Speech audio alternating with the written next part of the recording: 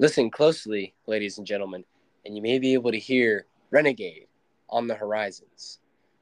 Week one is fast approaching, ladies and gentlemen. As of the recording of this podcast, it is Monday, September 4th, 2023, and week one of the NFL season begins on Thursday with the Kansas City Chiefs and the Detroit Lions. But the most important thing that's going to come out of this week, ladies and gentlemen, is week one for the Pittsburgh Steelers. Their week one game against the San Francisco 49ers is going to be at 1 o'clock p.m. I believe it's going to be on Fox this Sunday, ladies and gentlemen. So it's the moment that many of you, and I know especially me and Zach, have all been waiting for, the start of Pittsburgh Steeler football. Hello and welcome back to the podcast, Two Steelers Fans in a Pro Football World. I am Zach. And I am Dill. And we are here to bring you all of the news from the NFL, USFL, and XFL from a Pittsburgh Steelers fan's perspective. And that is right, Dill. We are getting into the long-awaited 2023-2024 NFL season. And honestly, I could not be more excited. I'm with the offseason that we had, acquisitions that we've been bringing in literally since like a couple days ago. Like we've just been rolling it, like, and just keeping it moving, keeping it fresh and alive. And Omar Khan has been an absolute genius, and I'm so excited for this season. Yeah, I'm excited to see what products they finally put on the field. I mean, because we've been talking for months. We talked for months about the draft. We talked about Joey Porter Jr., the Herbig brothers, all these offseason acquisitions and stuff. We talked about coaching changes. We talked about second-year developments. We talked about a whole mess of things, but we're finally going to be able to see it put out on the field. And it's going to be especially interesting, I think anyway, because we're putting out this supposedly new and improved offense against arguably the best defense in the league, provided that Nick Bosa is going to play on Sunday, which I'll get to in a second. But yeah, so it's going to be quite the test, and it should be a really good game. Yeah. And I do want to go over something that you mentioned there, about San Francisco having the top ranked defense in the league. Definitely going into this season, top ranked defense in the league. But, going into this season, just based off projections, Steelers have been ranked either in the top 5 or the top 3 of most analysts' picks for defenses this season. I think most times it's San Fran, Buffalo, and the Steelers. Yeah, I would agree. And then you have the Eagles up there as well. Uh-huh. You have the Eagles up there as well. Yeah. But as somebody who's personally in 7 fantasy leagues this year, I can say that on ESPN Fantasy, we are currently ranked as the second highest projected scoring defense of the year. Yeah. Number 2. So say we go based off of that, then the first game of the year for us is the second best defense in the NFL projected versus the best. Yeah. I think that's just going to be a really interesting matchup there.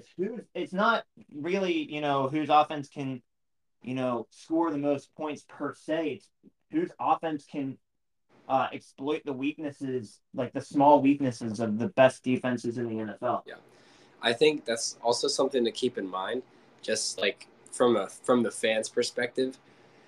I think especially me, everyone is going into this first game expecting a huge freaking revamped offense with like second year Kenny Pickett, second year Pickens, and the better offensive line and all that stuff. But we got to keep in mind that it's arguably the best defense in football.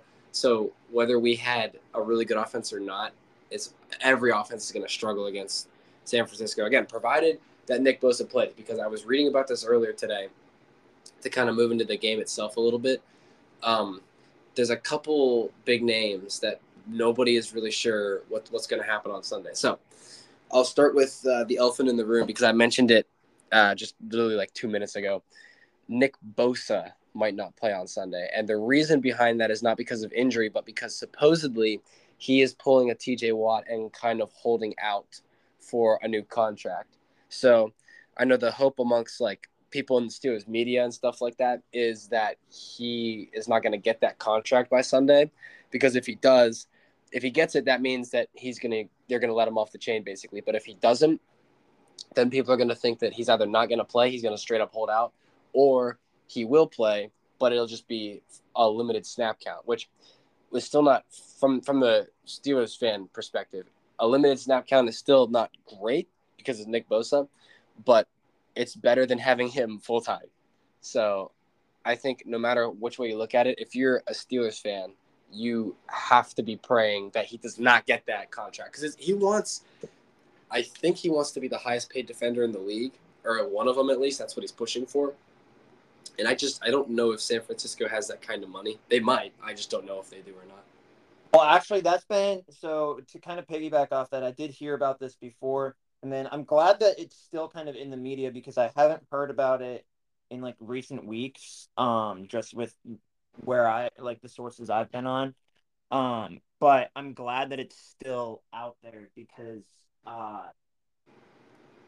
that means it's still going through. But what that also means is that Bosa hasn't practiced this entire offseason. And sure, he's probably been staying in shape. He's been doing his own practices and all of that.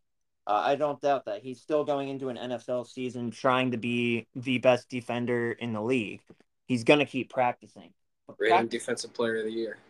Right. I mean, but practicing with the team, with the defensive coordinator calling different plays, things like that. He hasn't been doing that. He doesn't know, like if there's any changes in the schemes. He doesn't really know that right now, or as well. So he's going in with a limited idea of this. With somebody who's that dominant, it doesn't make that big of a difference. But it's still something to keep aware of that it might not be the same Nick Bosa that we've been seeing tear up. I think it makes a difference in week one. Like if you go into that, like if you go into the season like not really, I don't want to say because it's not like he's sitting on his butt doing nothing. But for lack of better terminology, I'm just gonna say this: if you're not doing your due diligence with like the team and stuff, then especially that week one, it's still gonna kind of, even though he's played with them for his whole career up to this point, which hasn't been that long, but it's been long enough. If you're not doing your due diligence, that first game you're going to come out a little shaky just because it's week one. You got to get used to being back into the fold of the games and stuff. You're going to have to get used to charging at big 300-pound men standing in front of you. You got to get used to zipping up and down the field all the time. So it's an adjustment regardless. And if you're not practicing like with the team and like you said, running all the schemes and stuff, it'll be an adjustment. And so I feel like that would hinder his ability to do stuff. But he'd be, because I was reading this when I read the whole thing about Bosa and the injuries. His side of the line is playing against however you say that guy's name, Okorafor. Yeah, I think I've definitely said that name right before. I don't know why I struggled right there, but like, for someone like that who's maybe not the best at guarding, he's not terrible, but he's not like the best. We'll take all the help we can get. Is I think what I'm getting at. Yeah, very true. But what I do want to say too is like, say it's Nick Bosa. Starts off first quarter not great because holding out, not being able to practice, comes back second half and then starts tearing it up like the normal Nick Bosa we know. What like anybody who really watched the Steelers last year, we came out swinging in a lot of games last year. Our best. Did we though?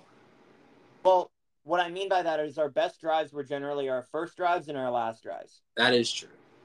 So you say, we're going to have the revamped offense. I definitely agree. But say we kind of keep that. First quarter and last quarter are the best. Middle quarters are kind of eh.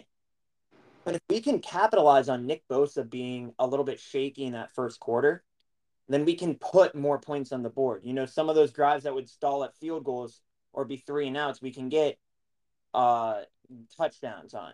Yeah, getting early. All the defense then has to do is keep a, look, no disrespect against Brock Purdy, but keep I'd say a mediocre quarterback with a loaded roster. All they have to do is lock a couple of those loaded rosters down, and all TJ has to do is tear up that O-line, and we're set. Is Brock Purdy playing?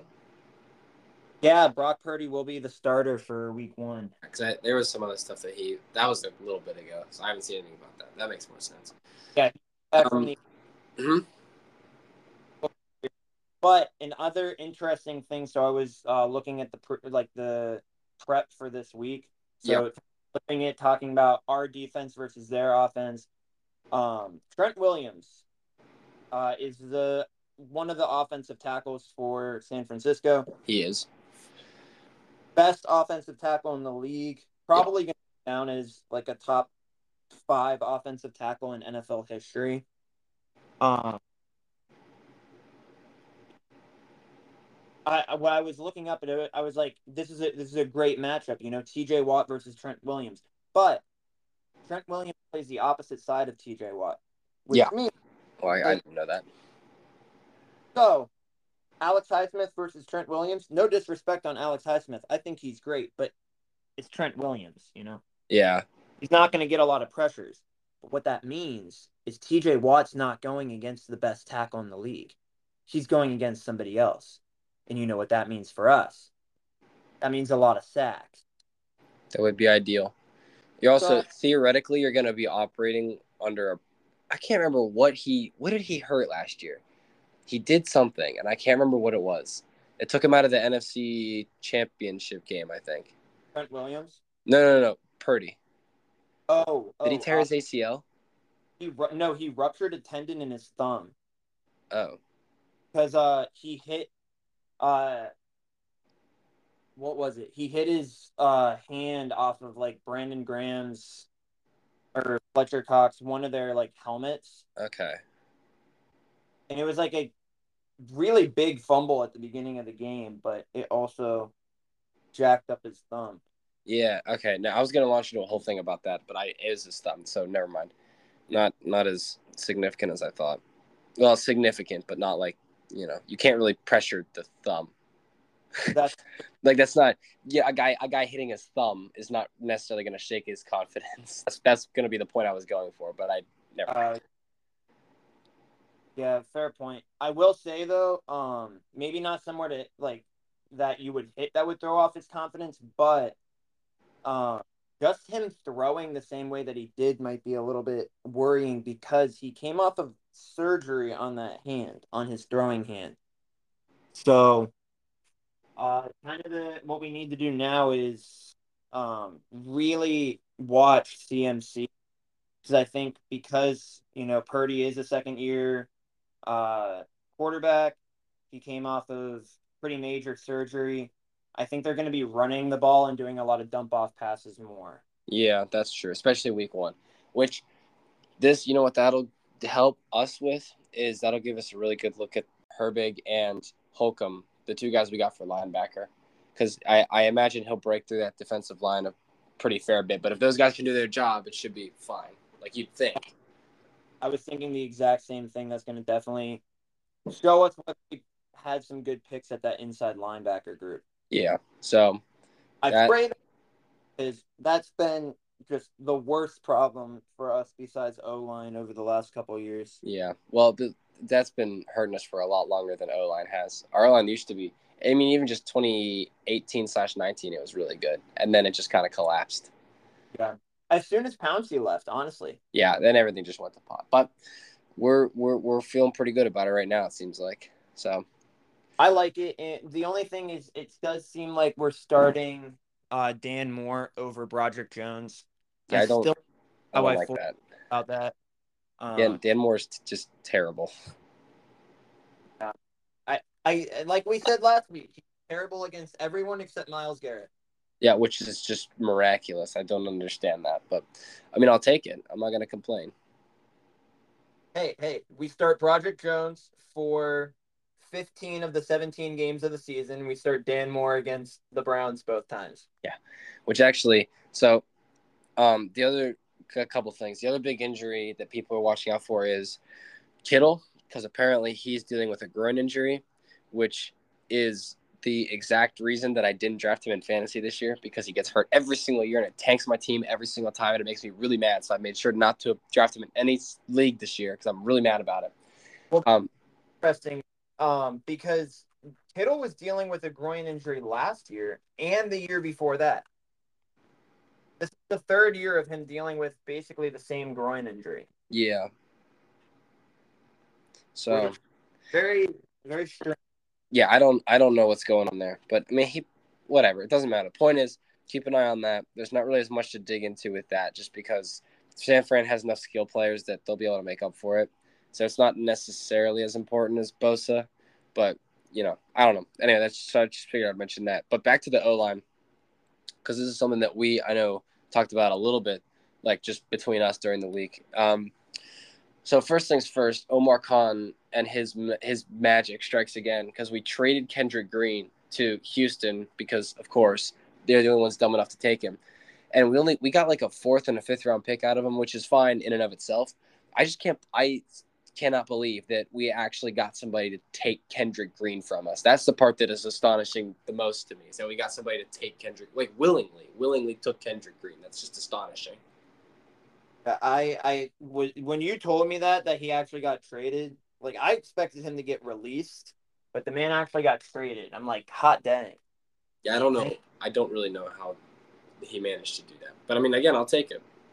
Some people are saying it's like, yeah, okay, that's fine, but like now we got rid of some of our O-line depth. And I'm like, no, we got rid of like the O-line anchor that was like weighing us down. Yeah. All right. Like, and say we did get rid of O-line depth, and we need to figure that out later. Well, guess what? We got 2 picks out of this guy, so we can get some O-line depth right there. And I'll tell you what, we did get rid of a little O-line depth with the other guy that we drafted, or not drafted. God, the other guy that we traded, which was Kevin Dotson, which was a little bit of a head scratcher to me because he wasn't great, but he wasn't. I didn't think he was trade candidate worthy. It's not like we didn't really get anything that good for him. Like we didn't get a like 3rd or anything. I mean, that's probably the most you could have gotten out of him. But like, I want to say it was like a 5th round pick. I think it was, yeah. But yeah, because we actually technically got more out of Kendrick Green than we did Kevin Dotson, and Kevin Dotson is better than Kendrick Green. Yeah, so I just have to assume that Dotson didn't want to be in Pittsburgh anymore, and he like maybe very quietly requested a trade. That would make sense because I don't think he was projected or like he was supposed to be a starter after being a starter for a couple years, so he was probably ticked off. Yeah, and then I'm pretty sure he went on LA radio and trashed Ben Roethlisberger, so I just don't care. Well, good. He's in LA. He's in the land of the divas. Yeah. I don't really care. They're gonna suck for a couple of years because they mortgaged their entire future to win the Super Bowl. So not like Kevin Dotson is really the piece they were missing to go back to the Super Bowl. Yeah. So I don't know. He can have fun there. Let me think. There was some other guy who I never heard of. I was reading the article about it. There was some other guy that said, Desmond King. Oh yeah, you're right. I forgot about him. I loved him. Yeah. I can't believe we actually got him. So my story with Desmond King is back when I religiously played Madden Mobile. Before they ruined it. What? I said before they ruined it. Yeah. Before, like when you could actually play with your like self-made team in the season stuff. Because that's all people did is played seasons with their self-made team. That's all I did. I had Desmond King as one of my starting safeties or starting defensive backs. And I didn't realize he was actually still like active in the league, but he was the best cornerback on the Texans, which doesn't take much.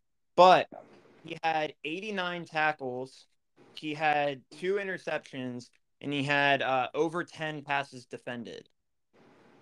Yeah. Which are all very and he had I think 10 tackles for loss, which I really like that, which means he's kind of one of those cornerbacks that you don't know if he's going to blitz, kind of, stalks the line of scrimmage, but obviously gets, got close to 100 tackles. He makes plays. He does. And right now he's our 4th cornerback. Yeah. So he's not even in the starting rotation. to have somebody like that. Well, I think he's playing nickel. I think that's what they brought him on for.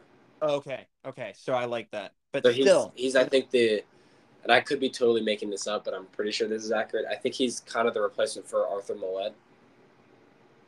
oh yeah, yeah, yeah. Was he our nickel And guy, Mollett was good. or was it Sutton? I don't know, but No, whatever the case may be, he's. I know Sutton was that's what not nickel. what. Sutton was definitely not nickel because he was on the top receiver, the other guy. He Okay. was our star. Well, whatever the case may be, I know they brought. That was one of the big reasons they brought King was to play nickel.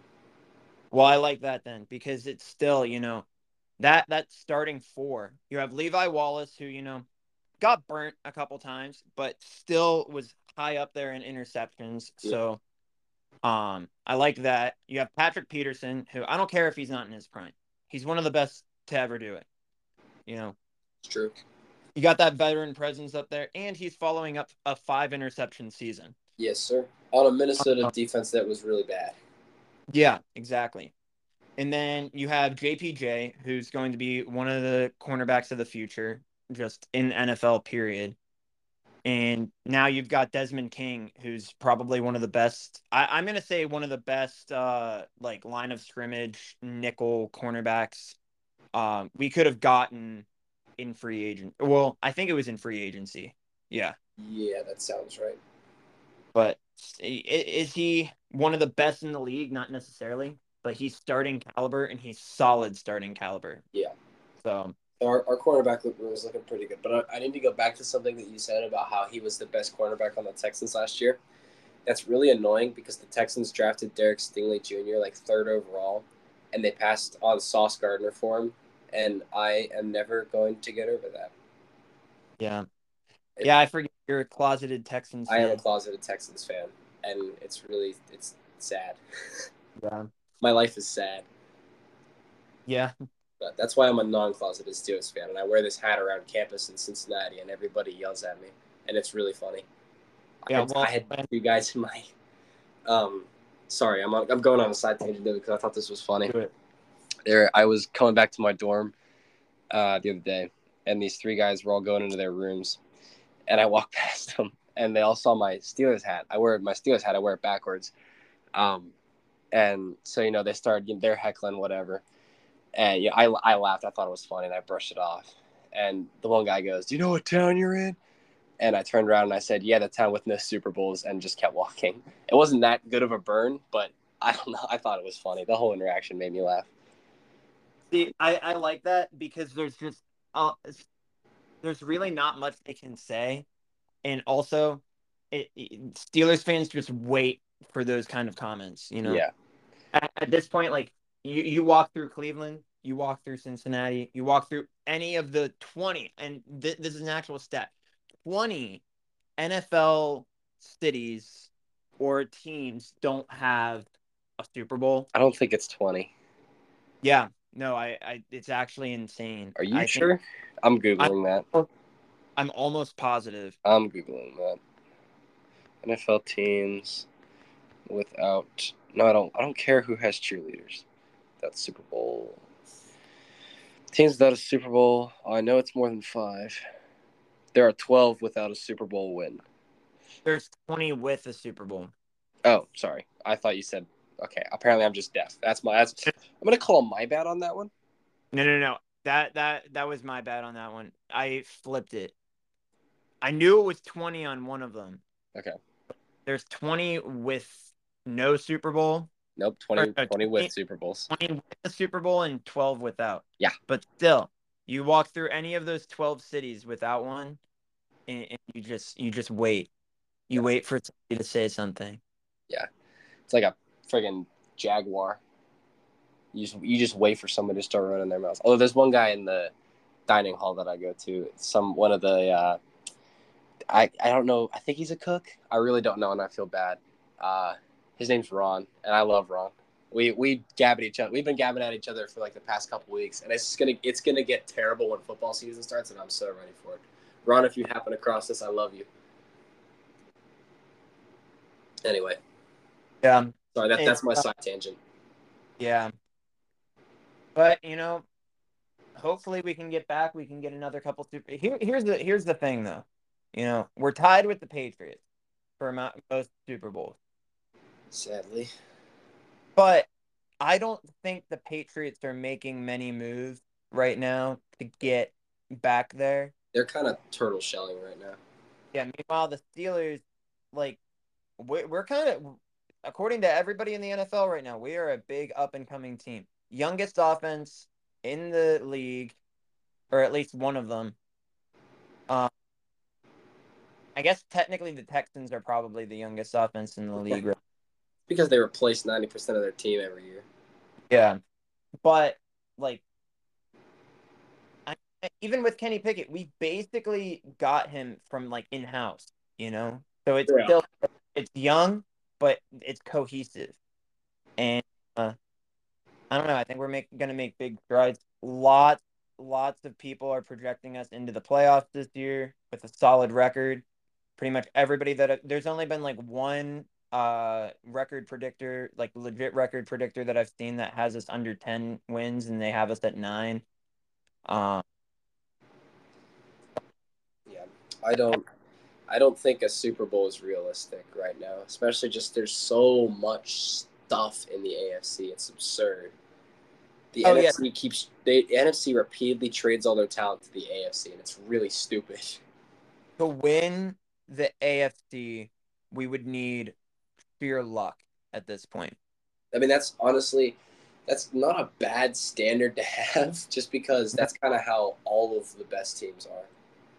Yeah, but what I love about where we're at, though, is that putting us so the AFC, people are like, there are 9 teams or even 10 teams that deserve, based off of this offseason, to make it into the playoffs, and only 7 can. And in every like stat or every predictor that says, who's gonna make it to the playoffs, like, if we aren't put into the playoffs, we're at least considered one of those 9 or 10 teams that deserve to make it into the playoffs. I still think it's funny that people think Cleveland's going to win the division or make the playoffs at all. Yeah, it's all because of Deshaun Watson, but he just wasn't good, and he won't be good. No, because you know why? Because we said it before, and I'm going to say it again. People are underestimating the power of fan bases in the NFL. The Chiefs, they used to not have one of the most passionate fan bases. Now they do, because all of those closeted Chiefs fans for so many years now have come out of that closet, and now they're passionate about it again. There has got to be better terminology than that. Yeah, that's all I could think of. No, I think it's funny. There has to be better term. I'll think of something. But like they're out, they're ready, but they have the bell that they ring, or no, they have the bell that they ring before, or no, it's like a drum.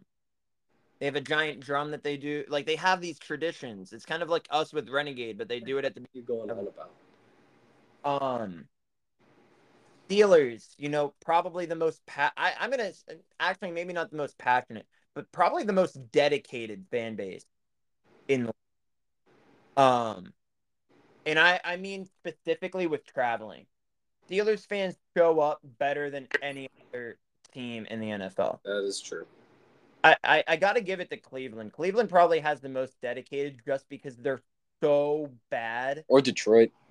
Detroit hasn't made the playoffs in longer, actually, so I'd probably give it to Detroit, because they somehow still managed to sell them tickets. Yeah. I can't say the Jets, because the Jets barely sell any tickets. Yeah, I don't know. The Jets are just kind of sad. Yeah, and now they have all those bandwagon Packers fans that join because Aaron Rodgers is on the team now. It doesn't count. I read somewhere that there's a bar in Wisconsin that's going to pay the tabs for people who show up on Sundays where the Jets lose and Aaron Rodgers started. Wow. You know what else I learned? So I've been one of the people that I know here is a Packers fan, and I was talking with him yesterday, and I found out that whenever Brett Favre went to the Vikings, people in Wisconsin actually held a funeral and declared Brett Favre dead to the Packers fan base. I think that's one of my favorite things that I've heard in a while. I found that astonishing. I don't blame him. That is wild to me. I find that really funny. To be fair, I feel like Steelers fans would do the same thing, like if Ben Roethlisberger went to like the Browns or something. Or the Ravens, that would be rough. I feel like that would be pretty even. If Ben Roethlisberger went to the Browns, no one would care. If Ben Roethlisberger went to the Bengals, people would care a little bit. If Ben Roethlisberger went to the Ravens, then there would be riots. Yeah. Very true. Stupid Ravens. Okay, anyway, we got way off track. Oh yeah. So back to the 49ers. We did that. We did the 49ers. I do sorry, before we go off, I realized that with the faces I never finished my actual thought about that. Oh, okay, sorry. My bad. No, you're good. But just like with the fan bases, the Browns, the reason I think why Deshaun Watson is not going to make any strides is because, yeah, we talked about Cleveland having a dedicated fan base because they stick around when they suck. But in all reality, Deshaun Watson lost the backing of pretty much the entire country, you know? And the people that do back him are just, again, they're blinded Browns fans or just, I don't know, nut jobs.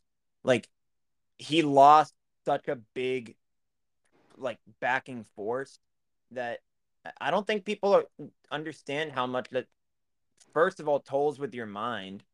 Like, the fact that he still has these allegations, which there's like 27 of them, so they've got to be true. The fact that he still has all of this crap like looming over top of him, that he did to himself, but still, like, it's messing with his head. The comments of everybody else, as much as these NFL players don't want to say it, these comments get to them, and he's got more comments than anybody else. So it's just this mass force against him that he created is just that's what's gonna screw Cleveland. And I think that's what's always screwed Cleveland. It's just Cleveland has this moniker about them that they're terrible. And some kind of people, trash. yeah, and some people, some of them take that and they're like, you know what, we're not like we're gonna show you up, we're all this, and then but and then they don't. no, because they keep proving that it's true, and that's the other problem is that they keep proving that it's true. And then they get in their heads. And that's what I love about Dan Campbell. And that's why he turned around Detroit for the last couple. I mean, yeah, they haven't been playoff teams the last couple of years, but their mentality is completely changed. That is true. Kevin Stefanski was a great coach for the Browns for that 1 year, but he didn't truly change the concept of Cleveland. Like, Yeah, was able to change the mindset and the concept of the Lions. that is true. I know it's technically another tangent, but it's just something that we're going to keep probably bringing up throughout the season because I know we brought it up a lot last season. The fans matter a whole lot more than anybody really gives them credit for in the NFL. They do. And Cleveland fans, I mean, I know you guys show up more than you probably should, and you guys are still around, but it's less of showing up and being passionate and more about the thought process of the and the players in the organization. I don't think Cleveland has the right thought process, and I don't think they ever will because they've just been trashed for like 80 years. But let's get back on track here. Dill, I think we're going somewhere with something.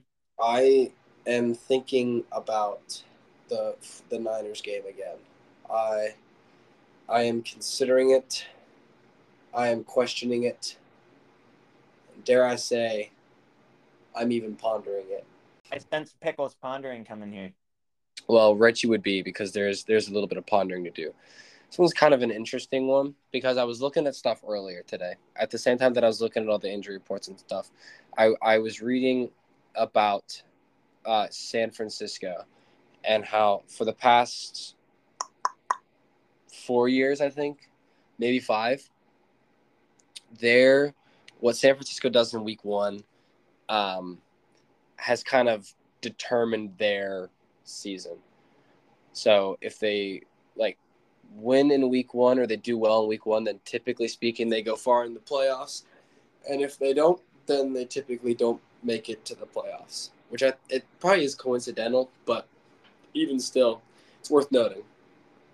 Like I think the year they went to the Super Bowl and the 2 years they went to the NFC Championship game, I think they won. Well, I guess technically one of those years would have been the Super Bowl. So the year they went to the Super Bowl, and the year just last year they won their opening season games.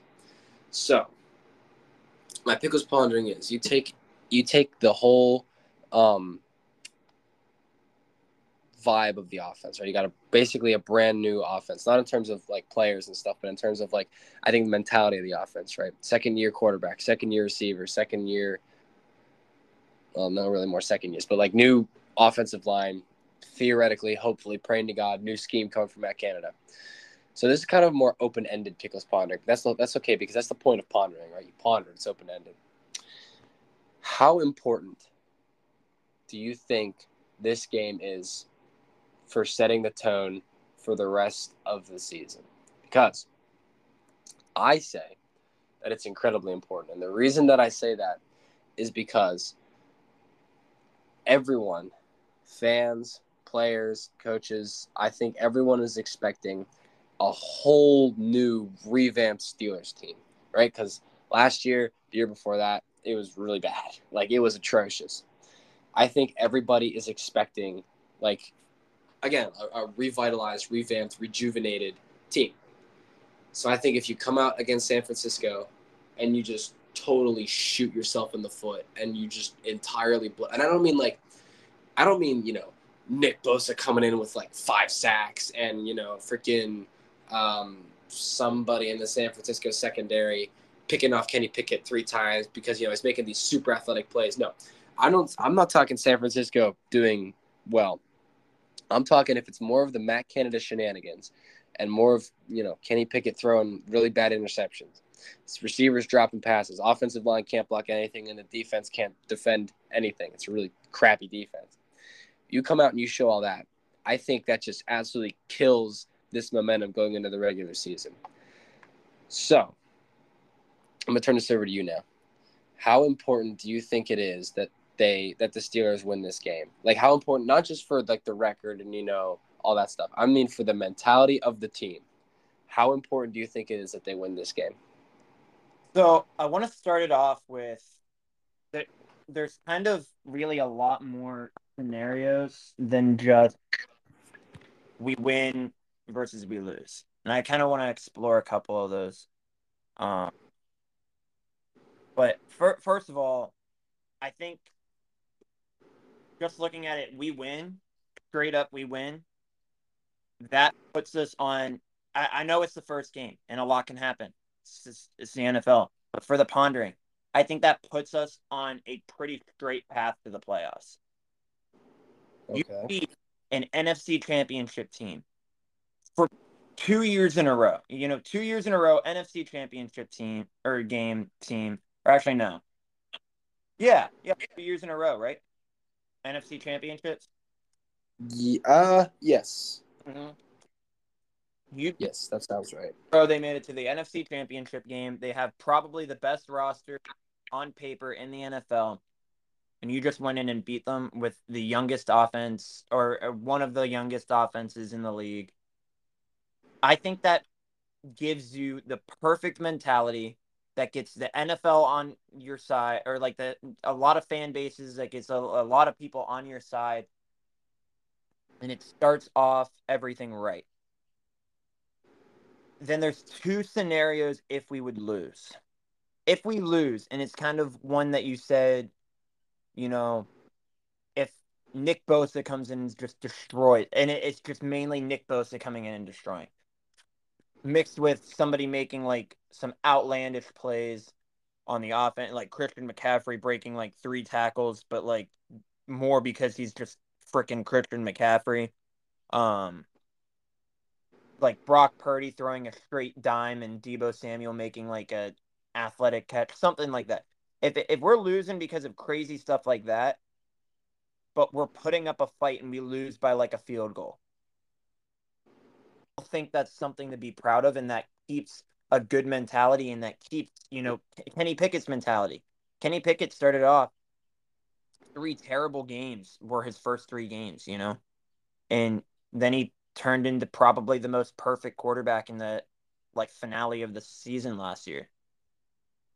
And I think some of our players have the mentality that they can come from a loss, even if it's a terrible loss, even if Kenny Pickett throws 3 interceptions that are all his fault, even if Najee Harris fumbles the ball in like a goal line situation, like if Minkah Fitzpatrick would let up like a huge play for, a major touchdown, I think those 3 players would be able to bounce back for sure.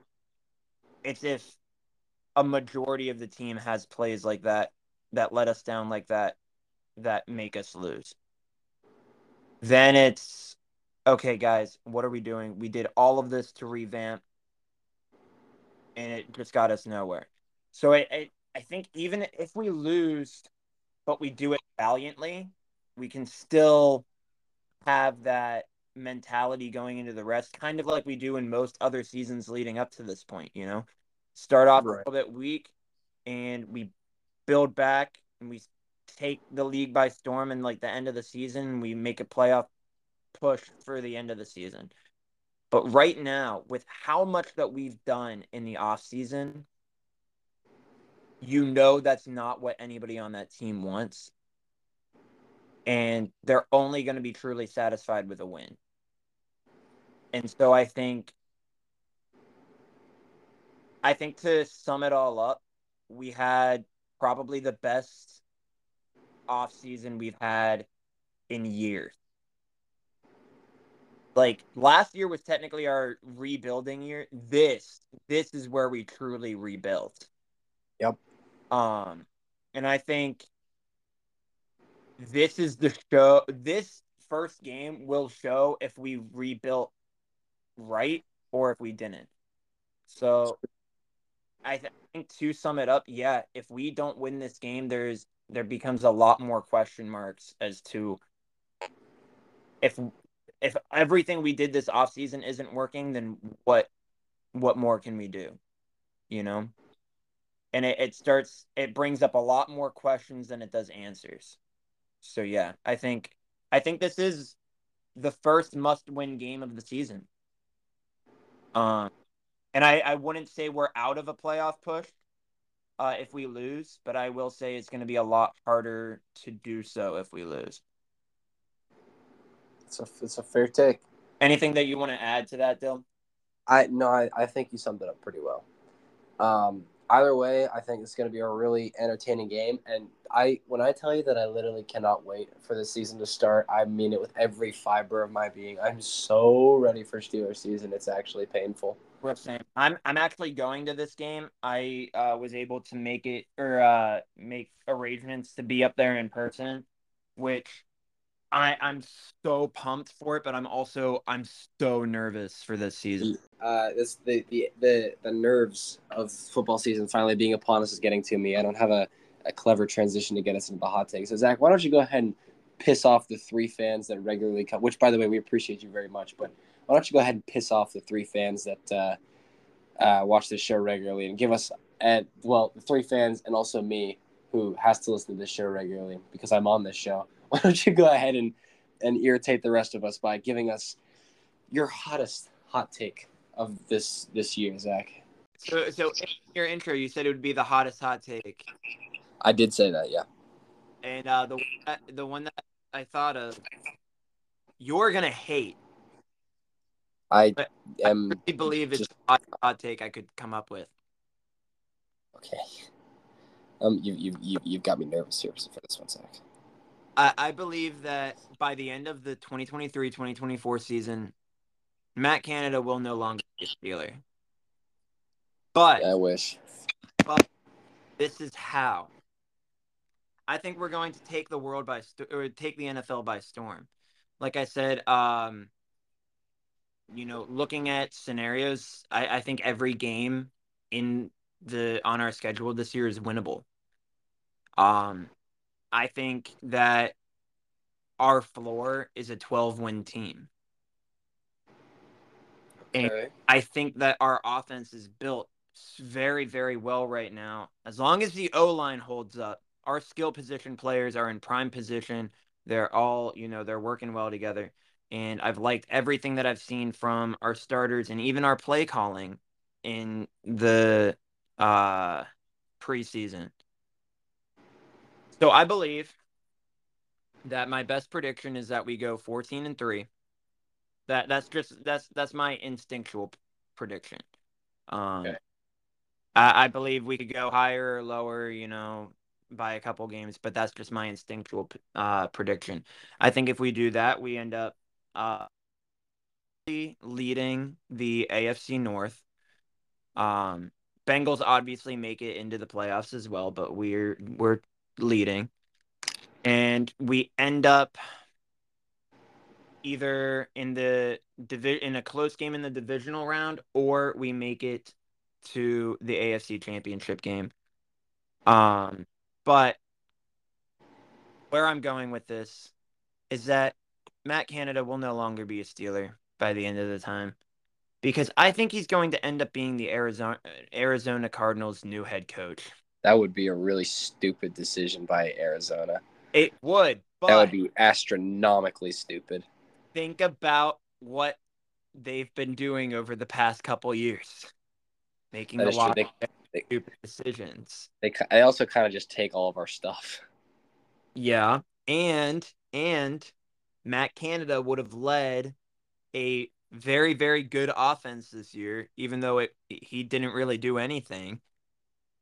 And Arizona's like, hey, we want you to lead our offense. And he's like, why though? And they're like, because. And he's like, okay. So they give him the head coaching job. Because I predict that Arizona is going to have the worst record in the NFL. I believe they actually have a reasonable chance to go 0-17. Wouldn't really shock me. Exactly. But I think that especially if they go 0-17, they end up picking up somebody like Matt Canada, because would be one of the top he would be the offensive coordinator for one of the top teams in the AFC, and he'd be somebody that would be more willing to leave. That's a fair hot take.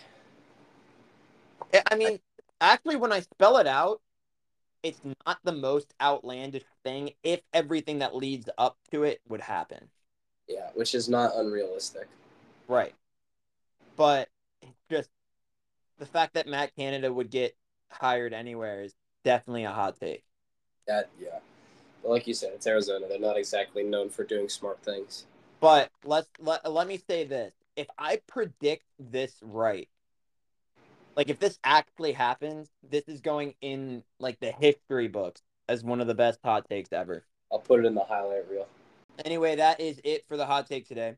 And that is it for this episode of Two Steelers Fans in a Pro Football World. Getting ready for this upcoming season. Man, I've said it so many times, and I'm going to say it again. I'm just so excited for this season. And we know you guys are all excited for this season as well.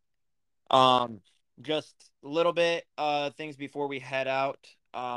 We are going to try and do more with the Instagram this year, and the Instagram is going to be a lot more synonymous with the podcast. So when we put out a new podcast episode, that will be followed by 2, maybe 3 Instagram posts. Those 2 Instagram posts, one will be a game, or 2 or 3. We'll generally have a game recap. We'll have a episode recap where we kind of talk about some pieces of the episode, give some snippets of it, and then possibly a third post going into just some fantasy highlights from the week. Because I don't know about any of our viewers, but me and Dill are very involved with fantasy football. Yeah.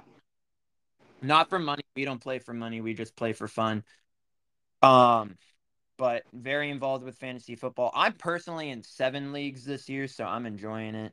Still, I don't know how many you're in this year. 4. I'm in 4. Still solid. So we're very involved with fantasy football, and we will be giving you guys updates on our just kind of our thoughts on some of the best fantasy football stuff that week. Some people to possibly pick up for the next week, but just a quick fantasy football thing.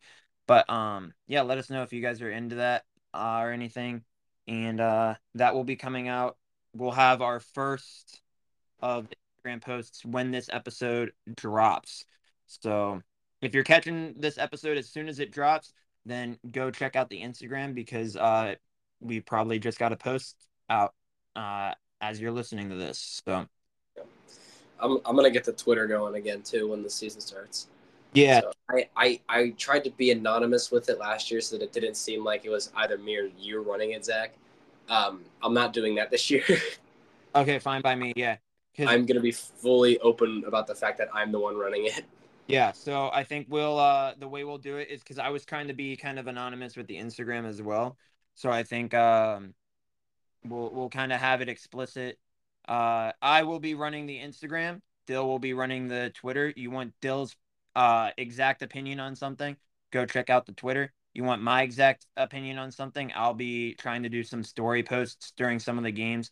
If I'm at the game physically, I will likely not be making many posts until after the game. If I'm watching the game from wherever I'm watching it in Charlotte, then I will be more likely to post. But yeah, No, I'll still post like Zach texts me throughout the game. So if Zach texts me something that I find really funny, or just in general his thoughts, I'll put it on the Twitter too. I just am not. I'm gonna keep it. I'm. It's. I'm not gonna try and hide the fact that I'm running it anymore because that was really stupid. good stuff. But yeah, that's just some stuff to look out for as the podcast goes on this year. And I know this was a long-winded episode, but just can't hide our excitement for this upcoming season. And I hope you guys are the same way. But we're going to end this podcast the way that Steelers fans end every off season. That's it. Here we go, Steelers. Here we go.